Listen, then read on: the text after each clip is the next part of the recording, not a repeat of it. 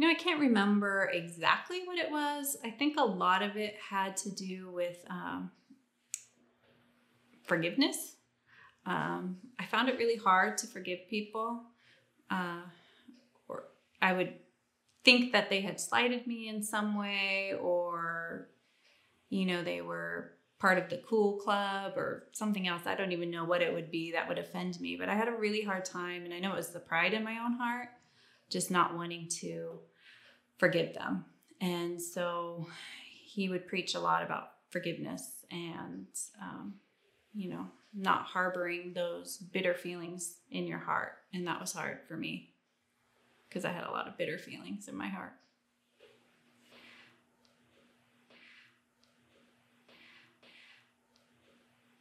A major theme that God has revealed throughout my testimony is just his long suffering and his patience. When I think about it, it was 17 years after I'm sure I heard the gospel as a newborn, but it took me 17 years to get to the point of repentance. And if it had been me, I would have given up on myself a long time before that, because there's nothing good in me. There was no redeeming quality. I was selfish and self-centered and just mean a lot of the times. And so just seeing God's kindness and his grace through salvation, it just fills me with thankfulness.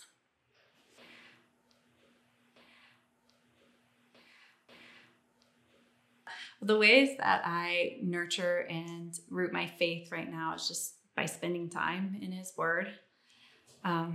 The first thoughts in the morning are usually my own thoughts, and especially right now, since we're in the middle of a pandemic still, I feel like my first thoughts are really selfish thoughts. They're not God-honoring, and they are mostly just, this is how I feel, this is what I think. And I know that I need to be in his word because I need more of God's thoughts, which are only found in the Bible. And so just by spending time with him in his word, or also by listening to sermons throughout the week. I'm thankful that there are so many out there. We have to be careful about who we listen to, but once we find those pastors that, are faithful to God's word, just being able to listen to their sermons again and just to refresh our minds, to renew them each day.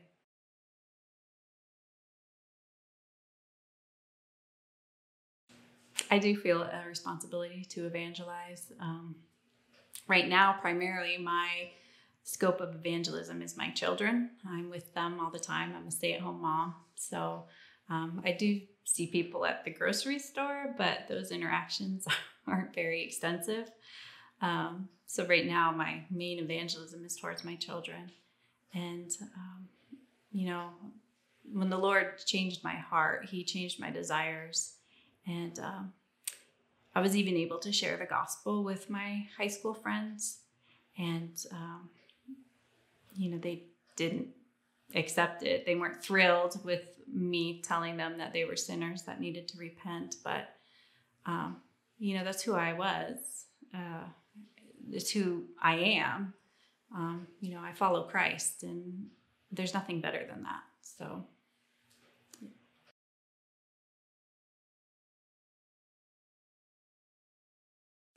My family and friends, their reaction after I repented, I've never actually asked my family about it. I probably should, because I'm sure they noticed the change when it happened.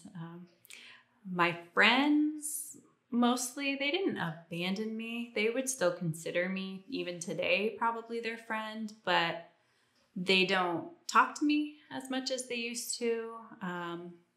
And it's not just because, that was high school and you don't talk to your high school friends. A lot of them still talk to each other, and I know they still get together pretty frequently. And I'm usually not included with that, which is fine, because I know that, following Christ will pit us against the world.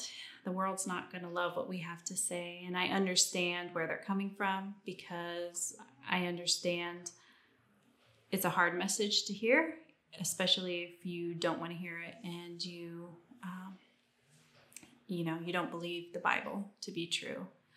And so I don't hold any animosity against them for not wanting to spend time with me. But there was a change in our relationship when that happened.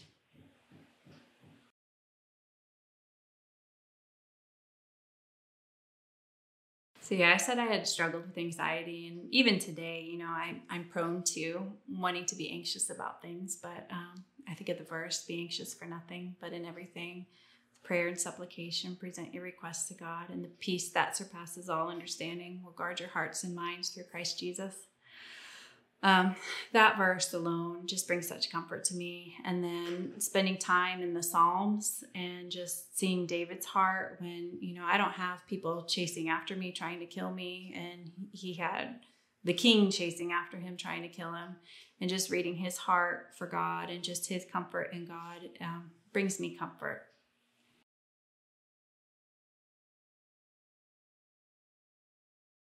With people with similar backgrounds and maybe current living situations?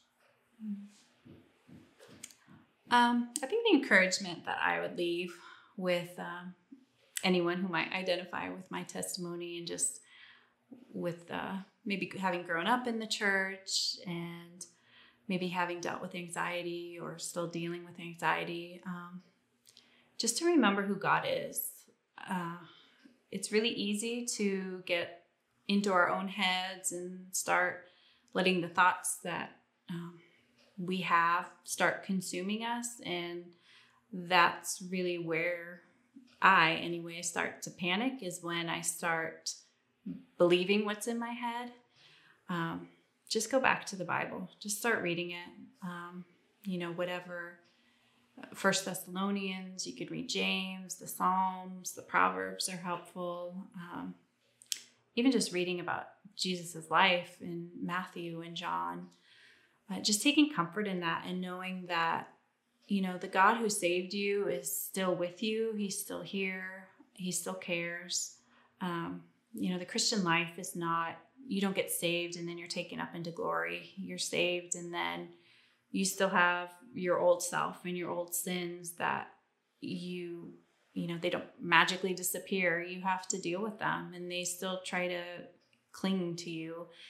And so we just need to constantly be in God's word. In prayer is so powerful.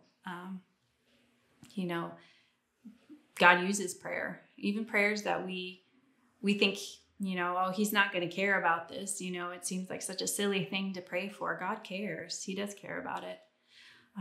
So just be diligent in prayer and in reading the word and just remembering who God is, especially if you've been a believer for a long time. You have that to look back on. You can look back at how God has been faithful in the past and just have the trust and hope that he will be faithful in the future.